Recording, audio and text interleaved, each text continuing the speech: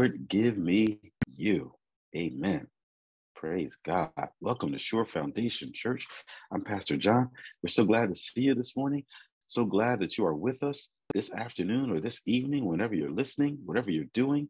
As you listen, we just trust the Spirit of God that He will minister in a special way, that you will hear the voice of Almighty God speaking to you, that you will experience the heartbeat of the Holy Spirit, and that you would just be blessed tremendously. So we welcome you to Shore Foundation Church. We're going to open up with the Word of God. I'm going to turn over here to the book of Ephesians chapter 4. Ephesians chapter 4. Praise God. And beginning with verse 1. There. Ephesians chapter 4, verse 1 says, I therefore, the prisoner of the Lord, beseech you that you walk worthy of the vocation wherewith you are called, with all lowliness and meekness, with long suffering, forbearing one another in love, endeavoring to keep the unity of the Spirit in the bond of peace. There is one body, there is one Spirit, even as you are called in one hope of your calling, one Lord, one faith, one baptism, one God and Father of all, who is above all and through all and in you all. But unto every one of us is given grace according to the measure of the gift of Christ. Wherefore he said, when he ascended up on high, he led captivity captive and gave gifts unto men. Now that he ascended, what is it but that he also descended first into the lower parts of the earth? He that descended is the same also that ascended up far above all heavens, that he might fill all things. And he gave some apostles and some prophets and some evangelists and some pastors and teachers for the perfecting of the saints, for the work of the ministry, for the edifying of the body of Christ, till we all come in the unity of the faith and of the knowledge of the Son of God, unto a perfect man, unto the measure of the stature of the fullness of Christ, that we henceforth be no more children tossed to and fro and carried about with every wind of doctrine by the sleight of men and cunning craftiness, whereby they lie in wait to deceive, but speaking the truth in love may grow up into him in all things, which is the head, even Christ, for whom the whole body fitly joined together and compacted by that which every joint supplies, according to the effectual working of in the measure of every part, makes increase of the body unto itself in love. This I say therefore, and testify in the Lord, that you henceforth walk not as other Gentiles walk, in the vanity of their mind, having the understanding darkened, being alienated from the life of God through the ignorance that is in them because of the blindness of their heart. Ooh, there's a whole lot here. Who being past feeling have given themselves over unto lasciviousness to work all uncleanness with greediness. But you have not so learned Christ, if so be that you have heard him and have been taught by him, as the truth is in Jesus, that you put off concerning the former conversation, the old man, which is corrupt according to the deceitful lusts, and be renewed in the spirit of your mind. Father, we thank you right now for your presence. We thank you, Lord, for your goodness. We thank you, Lord, for your mercy. We thank you, Lord, for your loving kindness and your truth that is continually preserving us, whether we feel it or not, whether we think like it is or not, whether we think we can see it or whether whether we feel we have experienced it or not. We thank you, Lord God, that your loving kindness and your truth are continually preserving us. Holy Spirit, we ask you to settle on us right now, wherever we are, whatever we are doing. We thank you, Holy Spirit, for your presence. We thank you, Lord God, that no weapon formed against your people would prosper, and no weapon of the enemy formed against this time with you would prosper. We thank you, Holy Spirit, that you would speak expressly unto your people this day. We thank you, Lord God, that we are your people, that we are here not by our own might nor power, but by the Spirit of the Lord. And we thank you, Lord God, that you are comforting your people right now. Lord, those who are mourning on the inside, Lord, those who are sad, those who are down, I thank you, Lord, that you are comforting them right now, that there is a lifting up for them right now. We thank you, Holy Spirit, that deep will call unto deep at the noise of the water spouts of the Holy Ghost this morning. And we thank you, Holy Spirit, that the streams of righteousness will come like waves this morning. We thank you, Lord God, that your people will be lifted up this morning, that they will be edified, that they will be inspired, that they will be encouraged in Jesus' name. And we thank you, Lord God, that despite the threatenings of the enemy, you have granted unto your servant that with all boldness I will make known the mystery of your gospel. As I stretch forth your hand, as I lift up my voice to speak, that you would speak through me, that signs and wonders might be done by the name of your holy child, Jesus. And if you're in agreement with that prayer, then say amen. Amen. Praise God. Welcome to Shore Foundation Church. I'm Pastor John, your host. You can find us online at www.shorefoundationchurchnj.org. You can subscribe with us on YouTube and follow us on Facebook at Shore Foundation Church NJ. And we urge you to please like us on Facebook. Please subscribe on YouTube. Please make sure that you share these messages. What a wonderful way for the Lord to lay the souls of others to your account just by you subscribing and sharing a message that's going to give you an opportunity to share the gospel in a virtual way. And it's a blessing because it allows us to increase our visibility there virtually so that other people can be blessed, so that God's word can go forth in the way that he desires it to go. So we encourage you to subscribe on Facebook and follow us or subscribe on YouTube, follow us on Facebook. And you can also follow on Instagram at Shore Foundation Church.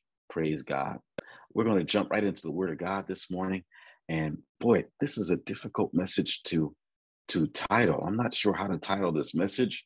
I've just been praying even all the way up to this point, and I'm not really sure what to call this message. I guess I would call it God's ability to make something out of you. Hallelujah. God wants to make something out of you. God wants to make something out of me. God wants to make something out of our lives. So the message today is God's ability to make something out of us and through us. Praise God. And we're going to go over here. We're going to begin. And we already kind of started in the book of Ephesians. We're going to go ahead and we'll just jump right into the word. So let's go to the book of Numbers chapter 23. Numbers chapter 23. And we're not going to read the whole chapter. There's a whole lot here, but I'll give you a brief synopsis and then we're going to skip down here. But Numbers chapter 23, in the book of Numbers chapter 23, there's this ungodly dignitary. His name is Balak. He's this ungodly king, does not have the Spirit of God. And he was an ungodly king of Moab. This person, Balak, his name actually means devastator because he had a problem with God's people and he wanted God's people cursed. He basically was afraid of God's people. He could see that God was increasing them, that their numbers were getting greater and greater. And so Balak was a different kind of devastator.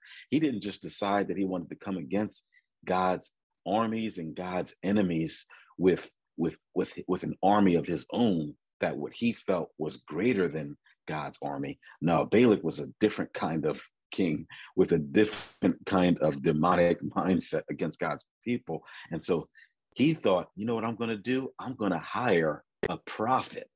I'm going to hire somebody that will curse God's people. Because at that time, many of the surrounding nations around the people of Israel, not even just the people of Israel, but a lot of dignitaries, a lot of kings of other nations at that time, they didn't just believe in the power of their army. A lot of them believed in the ability to curse the armies that they were fighting so that something supernaturally bad would happen to them in the course of the warfare. Balak decides that he's going to hire Balaam. Balaam ends up being this prophet that God uses, but Moab, the king of Moab, Balak decides he's going to hire Balaam to curse God's people. And he basically tries to bribe Balaam to do so. And Balaam tells him more than once, listen, I understand what you're asking of me, and I'll go to God, but whatever God tells me, that's what I'm going to tell you.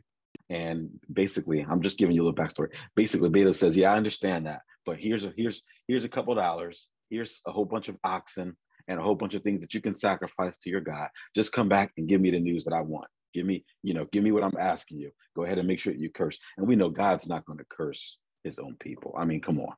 God's not going to do that. But Balaam goes along and he says, okay, I'll take the oxen. I'll sacrifice to God. You stay over there near the oxen. I'm going to go over here. He does this twice. He tells Balak twice, you stay here. I'm going to go to God and I'm going to see what he tells me. But whatever he tells me, and obviously God is not going to tell Balaam, yeah, curse my people. And so anyway, we're going to skip down here. Just give you a quick little backstory. We'll skip down here to Numbers chapter 23.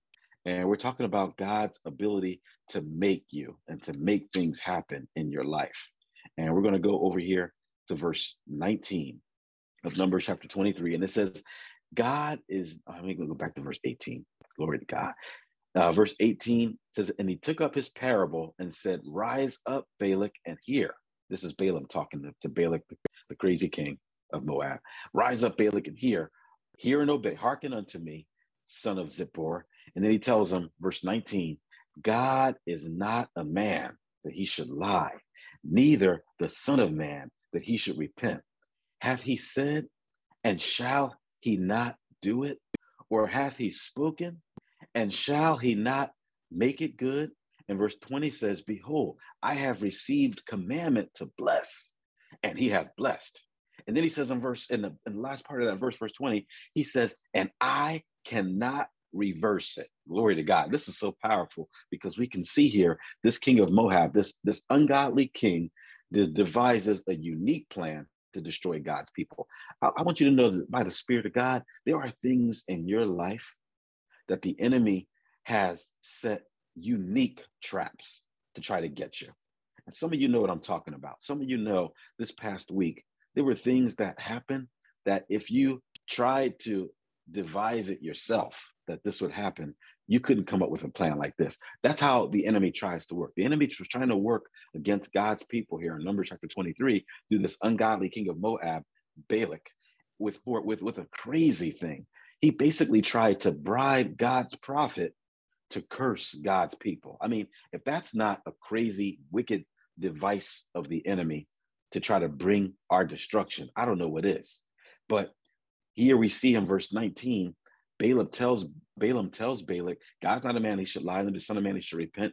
If God said something, he's going to do it. If he spoke it, he's going to make it good. And verse 20, he says, you keep asking me and trying to bribe me to curse God's people, but I'm a prophet. I'm going to say whatever God told me to say.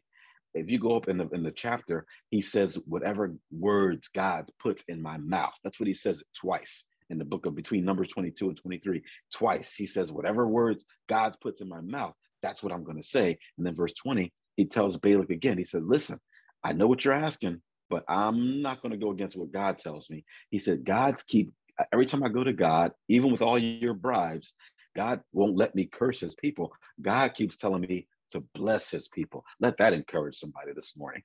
You know, on purpose, the enemy was trying to get the prophet of God to say something that was not what God was instructing him to say, to get him to curse God's people, and he couldn't do it. He says, I received commandment to bless because God has blessed. And then the prophet tells Balak, I cannot reverse it. Now, we're talking this morning about God's ability to make things happen in your life. And we can see that here in verse 19. In the verse prior to this, it says, or hath he spoken, and shall he not make it good? Now, I want to encourage you this morning that God, and you know this, I know this, God is the maker of all things. God made you, God made me, God made our personalities, God made our brains, he made our nervous system, God made us to the cellular, molecular atom level. You know, if there's a level lower than that we haven't yet discovered, God made us to that level. God understands the way we tick, the way we think. God knows our strengths. He knows our weaknesses. God knows how many hairs on the number on our head. God is the maker of all things. We know that out of the word of God.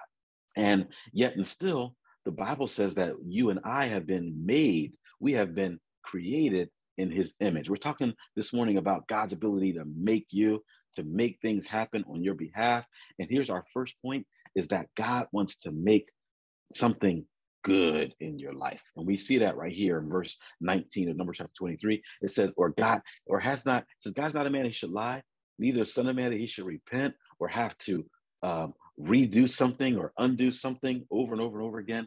Or God is not a son of man that he should have to, that he makes mistakes and has to come back up to where he was because he made mistakes. God doesn't lie. God doesn't make mistakes. And then it says, and the last part of that verse, did God not say, and shall he not do it? And then the final part says, or hath he spoken, and shall he not make it good? This phrase, make it good, is powerful. This phrase, make good, it's in the Hebrew, it means that when God speaks his word, he's going to make good on his word. Hallelujah. He's a God of his word. You know, as people, we aspire to be people of our word, but God, he's a God of his word. And the Bible says right here, if God spoke it, he's going to make it good. We're talking about this morning about God's ability to make you, make me, to make things good for us. Our first point is that God's making it good for you. He's going to make his word good in your life. He's going to make God's word good in your life, and he's going to make things good in your life. This phrase, make good, in the Hebrew, it means that God is going to arise and become powerful in your life. In the Hebrew, it means that God is going to arise and he's going to come on the scene of your life. Anybody in a place right now where you need God to come on the scene? Glory to God. Let this encourage you. Where it says, or hath he spoken, and shall he not make it good? That those words, make it good, means that God, in the Hebrew, it means that God is arising and he's going to become powerful, but he's arising and he's going to come on the scene. It means, this make it good phrase means that God is going to establish something in your life. God is about to confirm something in your life. It means that God is going to stand on your behalf in your life. And he's going to stand in your life in an enduring way. Glory to God. It means that God is going to be fixed in your life. And that in the process of him being fixed in your life, he's going to fix anything that's wrong in your life. This phrase, make it good, in the Hebrew, it also means that God is going to make himself valid in your life. He's going to validate your faith in him in your life. God's going to prove himself on your behalf. This is powerful. Hallelujah. It says, hath he not spoken, and shall he not make it good? That phrase, make it good, means that God is going to arise and become powerful. God's going to arise and come on the scene. God's going to be established and be confirmed. God's going to stand on your behalf. He's going to stand in your circumstances with you, and he's going to stand and endure on your behalf. God is going to be fixed in your circumstances, and he's going to fix your circumstances. God is going to validate you. He's going to be validated in your circumstances, and he's going to validate your faith. That's what all that means when it says God's going to make it good. Hallelujah. Because the prophet says to Balak, I have received commandment to bless. I'm a prophet. Whatever God says, whatever word he puts in my mouth, that's what I got to say. And God has blessed, therefore I cannot reverse it. God has blessed you, and that I don't care what the enemy tries to do, God will make it good. The enemy cannot reverse it. Can you say amen to that? So our first point is that God is interested in making things good in your life. Here's another witness for that in the word. Isaiah chapter 55 and verse 11. I'm not going to be long this morning. Just wanted to encourage you. I'm going to give you 3 points. The first point is that God is making something good in your life. Hallelujah. Isaiah chapter 55 and verse 11. And this is one of my favorite verses of scripture. I'm going to go back to verse 10. Isaiah 55 and verse 10.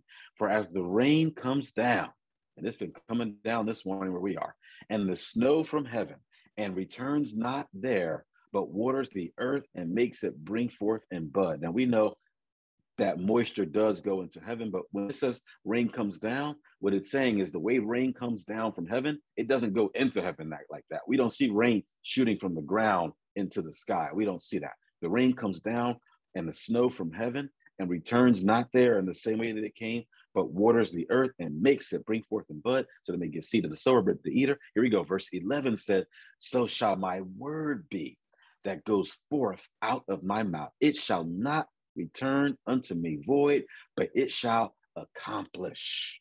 Glory to God.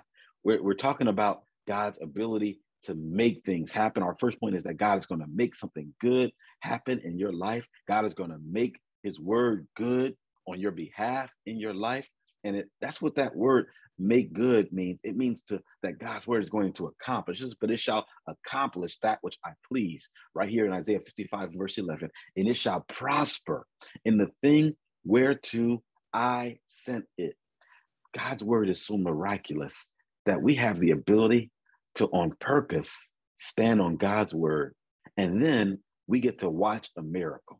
You know, did you know that God has not stopped doing miracles? Did you know that every time you and I pray, every time we pray, whether it's something simple, perceived simple, or something in our mind that's perceived a big thing, whether it's a little thing, like we're asking God to help us feel better from this common cold, or whether it's a big thing, we're asking God to heal our bodies from something that is a terminal illness that might be threatening our lives. Whatever it is, it's a miracle that you and I can go before God. We can go into the presence of God, and we can say a few words to Almighty God, and then we can be quiet and read his word and let God say a few words to us, and then trust him and watch God do something.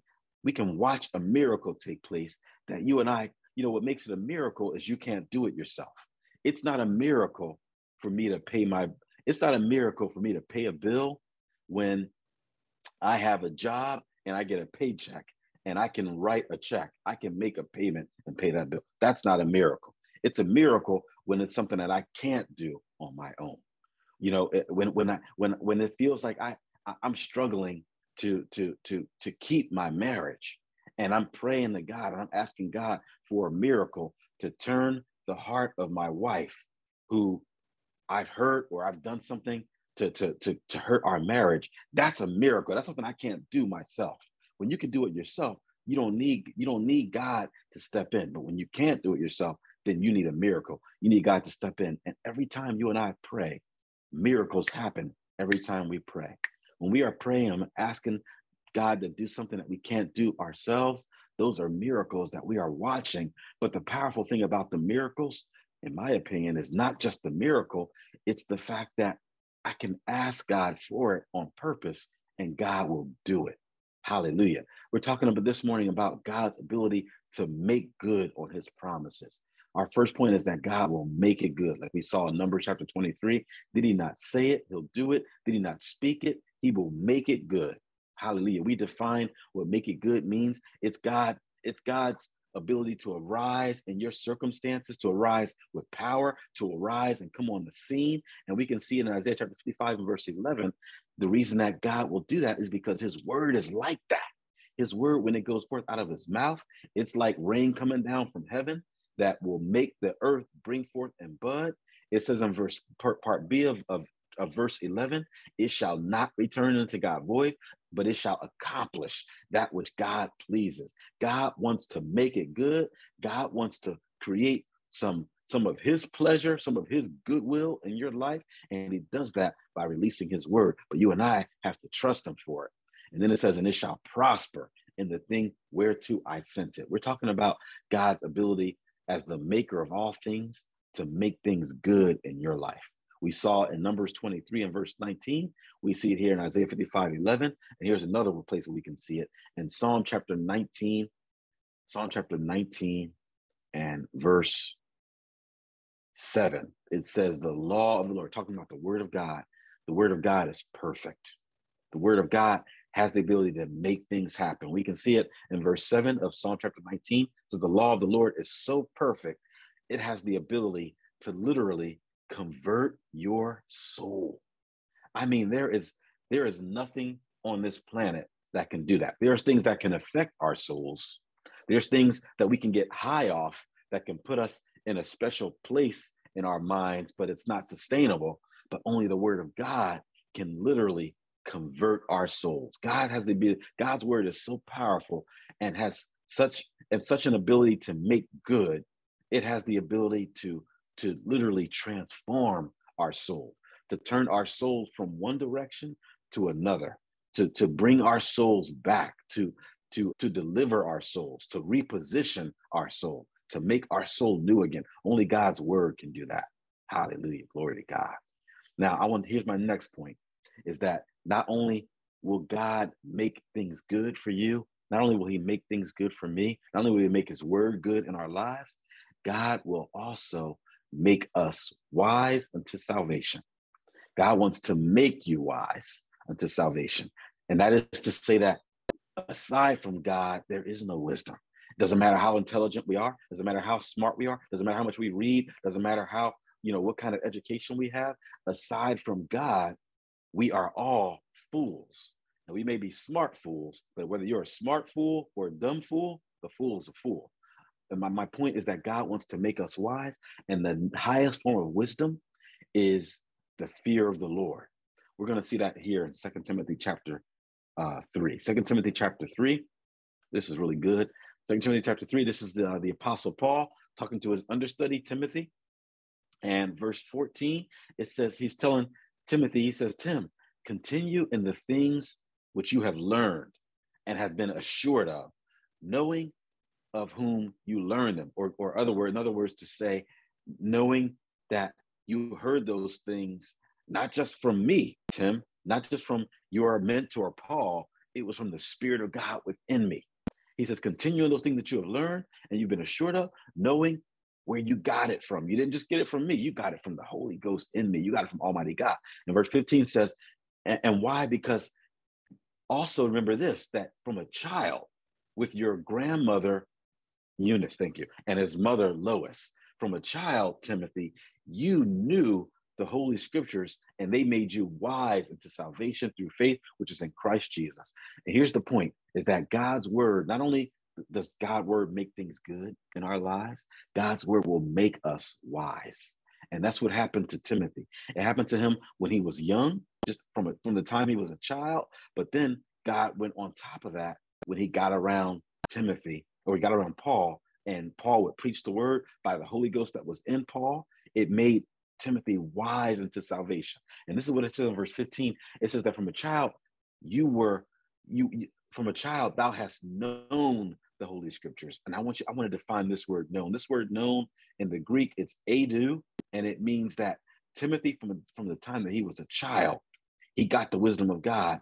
This word edu, known, it means that he perceived with his eyes and with his senses the word of God. Did you know that if the word of God is in your heart, if it's in your life, if you're always listening to the word of God, then you're always having your faith be built up.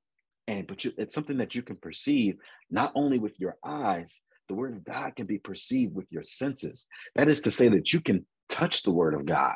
You can hear the word of God. You can see the word of God. You can smell the word of God. You can discern God's presence in his word. There's something about the word that it has an effect on all of your senses. And that's what this word known, the Holy Scriptures, means. It means it's the Greek word edu, and it means that Timothy, he knew the Holy Scriptures. He perceived with his eyes and his senses from the time that he was a child. He noticed God's presence ever since he was a child, because he was around the word all the time. He noticed God's presence. He noticed, God moving. He noticed the angels of God ministering. He noticed the presence of God in every service. And here's the only danger to knowing the Holy Scriptures from the time that you are a child.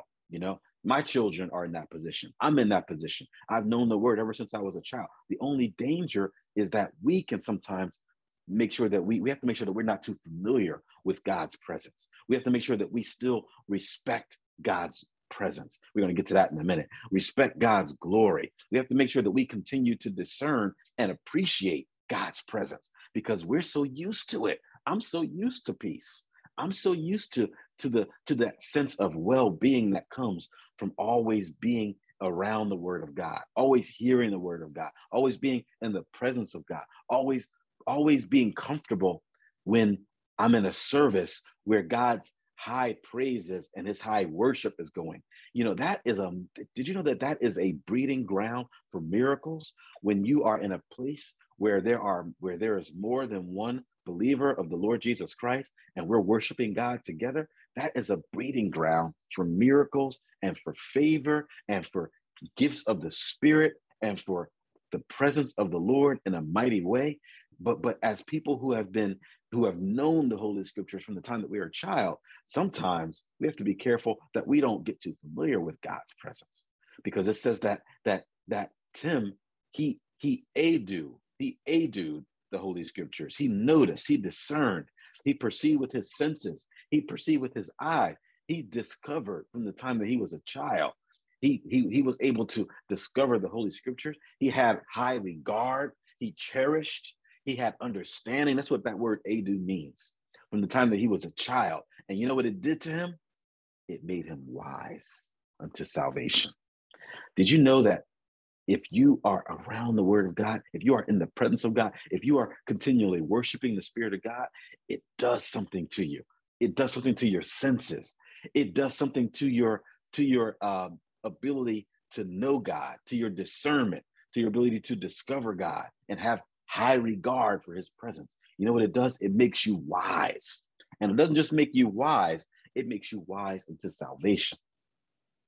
I want to talk about that real quick, where it says it makes us wise into salvation. Glory to God. It says that right here in part B of 2 Timothy chapter 3 and verse 15.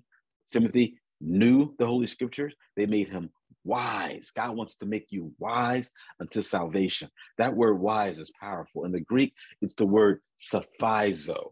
And you know what it sounds like? It sounds like sophisticated. When I first met Adrian, my wife, that was one of the things that I found attractive about her, was that I just felt like she was really sophisticated. It felt to me like she was just really, it was easy for me to discern that she was just, she just cared about all the little details. She just put herself together well. She presented herself really well. She just, man, it just felt like she was high level. That's what I want, you know? That's sophistication. That's what this word sophizo means. It means to approach something, and especially to teach something or to present something with a great level of skill and attention to detail. It means that if I'm teaching a curriculum, I'm devising it with such meticulousness that it's coming across in a very clever way to where those that are listening can tell that, ooh, I know this is going to be good. I know that if I listen, I'm not going to be the same when this course is over as I am right now. That's what that word sophizo means. That's what it means when it says wise. Make thee wise in salvation. It's the Greek word sophizo. It means to present something or to teach something with great skill and great attention to detail. It means to devise a curriculum with such meticulous attention to detail and with such cleverness that the person who is in the course knows when this is done, I'm not going to be the same. That's what this word wisdom means. That's what the word wise means. Glory to God. Here's another place in James chapter 1 and verse 5. This is what it says. This is James, the brother of Jesus, who was full of the wisdom of God. He says, if any of you lack Sophia, that's what this word wisdom means in the Greek. If any of you lack Sophia, let him ask of God that gives to all men freely and upbraids not, and God will give it. That word Sophia, it sounds like sophizo, wisdom that we just saw, but this is not a presentation teaching type Sophia wisdom. This is a broad and full intelligence that comes from Almighty God. This wisdom that God's talking about is the kind of wisdom that will make you successful in life, no matter what circumstance you are in, no matter what you do. It's the kind of wisdom that will give you the ability to do things that you don't have an education for. You don't even have a degree in that thing. And yet God gave you the ability to perceive what to do anyway. You didn't even talk to an expert on that. You went to God in prayer and God told you. And you didn't even know that what God was telling you was the same thing that an expert would tell you if you could get that meeting with an expert. That's the kind of wisdom we're talking about, where it says, if any of you lack Sophia, it's that broad and full intelligence. It's the broad and full intelligence used that gives you knowledge in all kinds of diverse matters. You know, you can tell that you're getting the wisdom of God when you go and you pray to God about something. You got to go talk to God about something. You got to go commune or consult with God about something. And the Spirit of God tells you to do something. I'm just making this up just for illustration purposes. I go to God and tell God, Lord, I've been having these pains in my stomach. And I'm going to go to the doctor too. I go to the doctor, I get a diagnosis, but I go to God too. And God tells me to do something that the doctor didn't tell me to do. Who knows? God tells me, I'm just making this up. God tells me to rub some anointing oil on my stomach every night and then and drink a ginger ale. Okay. I'm just making this up. But my point is that whatever it is that God tells me to do, I do what God tells me to do. And I don't even know that there's something supernatural that's happening as a result of what God tells me to do. Maybe I find out later the benefits of that ginger ale or that oil I was rubbing on my stomach and how that affected me. My point is that God will give you a Sophia wisdom. It's a wisdom that is far above and beyond even what you understand and perceive about the circumstances. It's a broad and full of intelligence, knowledge on many diverse matters. It's a specialized and varied knowledge. Watch this. This word Sophia means it even spills over into the act of interpreting your dreams and giving you the sagest advice for whatever circumstances are coming against you or whatever circumstances you might be dealing with. It's an intelligence that comes from the mysterious presence of Almighty God, because the presence of God is mighty and mysterious. You can't always articulate it, but there's an intelligence that comes. Just me as a man, but not just a man, as a man that seeks the Lord all the time. God gives me wisdom that doesn't make sense, to where I don't have to spout off that I'm wise unto salvation. It'll just be in me. I'll just do things that are coming from being around God, from being in his presence all the time. He gives me Sophia.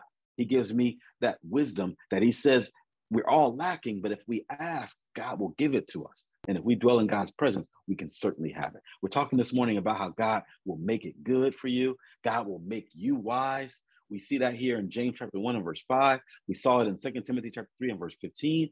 And then we can see it one more time in Proverbs chapter 1 and verse 7. And I'm closing. Proverbs chapter 1 and verse 7 says, the fear of the Lord is the beginning of knowledge, but fools despise wisdom and instruction. Proverbs chapter 9 and verse 10 says, the fear of the Lord is the beginning of wisdom, and the knowledge of the holy is understanding. What are you saying, Pastor John? What I'm saying is that God wants to make you wise, but make no mistake about it. If you and I don't fear the Lord, then we can't experience the wisdom of God. The fear of the Lord is the beginning of wisdom.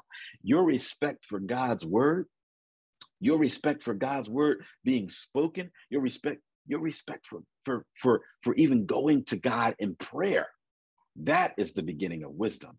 And the Bible says that it's the ones that don't respect God, that don't fear God, they are the fools. The fools are the ones that have said in their heart, I don't need God. I don't need to fear God. I can do my own thing. They are the fools, because those who respect God, those who respect the fact that I'm looking outside right now at several beautiful trees, that those trees didn't just get here. They didn't just make themselves. Almighty God created those trees. I fear the Lord. I fear the Lord, who is the maker of all things. That is the beginning of my wisdom. And because I fear the Lord, I fear his word. I respect God's presence enough to be in God's presence. I respect God's word enough to fill my heart with God's word. And that is the beginning of wisdom. That's the starting place for wisdom. And here's my last point. Not only will God make it good, not only will God make you wise, God wants to make all things new in your life. God wants to make you new. And that we see that in Revelation chapter 21. This is what it says in verse 1. This is the Apostle John talking. God's given him all these visions while he's on that island all by himself. He says, and I saw a new heaven and a new earth, for the first heaven and the first earth were passed away, and there was no more sea. And I, John, saw the holy city, New Jerusalem, come down from God are you kidding me? Have you ever seen this in the word? God is making the heaven that we're headed for is not a heaven that's all obscure, just in the sky. God is about to make a heaven that's coming out of him. It says coming down from God out of heaven. This heaven that God is making that we're all going to be in one day is coming directly from God out of heaven and prepared as a bride adorned for her husband. God's preparing it for us, just like, a special wedding day. And I heard a great voice out of heaven saying, behold, the tabernacle of God is with men, and he will dwell with them, and they shall be his people, and God himself shall be with them and be their God. Verse 4 says, and God shall wipe away all tears from their eyes. There shall be no more death, neither sorrow nor crying, neither shall there be any more pain, for the former things are passed away. And here we go, verse 5. And he that sat upon the throne said, behold. I'm gonna tell you something. Anytime Jesus says anything, I'm attentive, I'm listening. But when God says, listen here, when Jesus says, look, when Jesus says, listen up, that's what he means when he says, behold. He says he's getting ready, whatever it is that he's about to say, Jesus is emphasizing what he's about to say. That we need, the fact that we even need Jesus to emphasize anything, I don't think so. But he still says, for emphasis, behold. That means what Jesus is about to say is heavy. Now, Jesus said it, we know it's heavy, but he says, behold, I make all things new. Glory to God. He that sat upon the throne said, behold, I make all things new. Did you know that that's what Jesus does? Jesus makes everything new. He is, this is not even a word, not even a phrase, but I'm going to say it. Jesus is the new maker. He's the one that makes everything new. Jesus is the truth teller. He is the creator of all things, but he's the new maker. This word new, it's the Greek word kainos. And you know what it means? It means that I'm just going to say it. This word kainos, it means that Jesus is the one that takes things that are stale and he makes them fresh. Jesus is the one that takes something that has been terribly worn and used up, and he makes it like it's never been touched before. He makes it unused. He makes it unworn. I want you to think about that for a second. Remember when you first bought that pair of Air Force Ones, and out of the box, it smelled brand new, and there was just not a flaw on it. It was so bright, you almost need a pair of shades. It's so nice, you don't even want to wear it because it's so nice and so white and so clean. You certainly don't want to wear it if it's going to be raining or if it's going to be snowing or if there's a whole bunch of dirt where you're going. You're not wearing those Air Force Ones. Those Air Force Ones, they're only new like that once. I don't care how good you take care of them. I don't care how little you wear them. They're only new like that once. But when we look at Jesus, who is the new maker, he is the kainos. He is the one that makes all things kainos. That's like you being that pair of Air Force Ones. And every time you come out of the box, every time you come out of the place of prayer and the word, you are brand new again. Hallelujah. There's something about being around Jesus that keeps us new all the time. If you don't believe it, I'm going to show you in another place in the word. This is what it says in Ephesians chapter 4. And this is my final close. Ephesians chapter 4. I'm not going to read the whole thing. But if we go down Ephesians chapter 4 and verse 20 says, but you have not so learned Christ, if so you have heard him and have been taught by him, as the truth is in Jesus, that you put off concerning the former conversation, the old man, which is corrupt according to deceitful lust. And then it says in verse 23, and be renewed in the spirit of your mind. Hallelujah. It says be renewed in the spirit of your mind, because Jesus is the one that makes things new. Hallelujah. God wants us to continually be made new over and over and over again. That word renewed is the Greek word ananoia and ananoos. And what it means is that God is doing something to you. If you're a pair of Air Force Ones, God is doing something to you that makes you continually new every single time you come out of the box. That's impossible, but God does it anyway, because with God, all things are possible. He makes us new. That's a continual state of being renovated. It's like having a home that there's no time for anything to get old in that home, because there's something in that home that makes it always continuously renovated, from the gutters to the roof, to the basement, to the attic, to the windows, to the carpet, to the floors, to the windows. Everything in that house is continually being renovated all the time. So consequently, if you want to call it a consequence, the house can't get old. The house can't get stale. It can't get to a place where it's been used up. It can't get up to a place where where it has all kinds of flaws and all kinds of issues from use, not even from anything bad, but just issues from use. It can't get to a place where it has issues from use because it's continually being renovated all the time. That's what the Spirit of God does to you, and that's what the Spirit of God does for me. I'm closing. God wants to make everything good in your life. He wants to make his word good in your life. God wants to make you wise unto salvation. Hallelujah. And God wants to make you new again. He makes all things new. I'm going to give you this final verse as we close. In Isaiah chapter 43, verse 18, God says, remember not the former things, neither consider the things of old. Behold, I will do a new thing. Now it shall spring forth. Shall you not know it? I will even make a way in the wilderness and rivers in the desert. I want to tell you one of the blessings of God giving you some kainos, giving you his newness, his freshness, his ability to make that which was worn, make it like it's never been worn ever before. The blessing about that is you can't get tired of it. I can't get tired of being saved. I can't get tired of praying and being in the word and worshiping the Lord. And I'm 43 years old, and I first got saved when I was 12. I haven't gotten tired of it yet because God keeps making it fresh.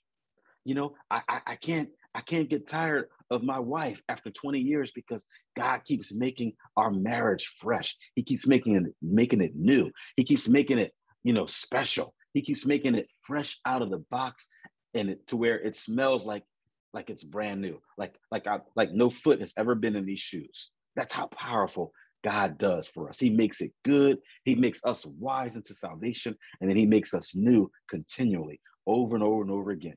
Jesus said, behold, in Revelation chapter 21, verse 5, he says, behold, I make all things new. Hallelujah. I want you to pray with me. Father, I thank you for your presence. I thank you, Lord, for those listening today, Lord. I ask you, Lord God, to show yourself strong on their behalf, Lord.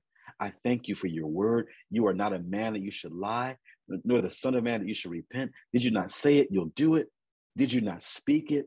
You will make it good. Hallelujah. I thank you, Lord God, that you have in our lives, you have made us wise unto salvation, and that from a young age, or even if not from a young age, from the time that we were saved, that you've made us to know the Holy Scriptures, to perceive and discover the Holy Scriptures, and they have made us wise unto salvation. And I thank you, Lord God, that you have made us new creatures in Christ Jesus. You have made all things new, even the things that are old. You said, remember not the old things, remember not the former things. Behold, you are doing a new thing. Lord, I thank you for that new thing. I thank you for that freshness for your people today. And we thank you, Lord God, for your goodness and your mercy in our lives. In the name of Jesus. Hallelujah. Glory to God. My voice, we're going to go ahead and close the service. Thank you for joining. And if you can, Lord bless you. Hallelujah.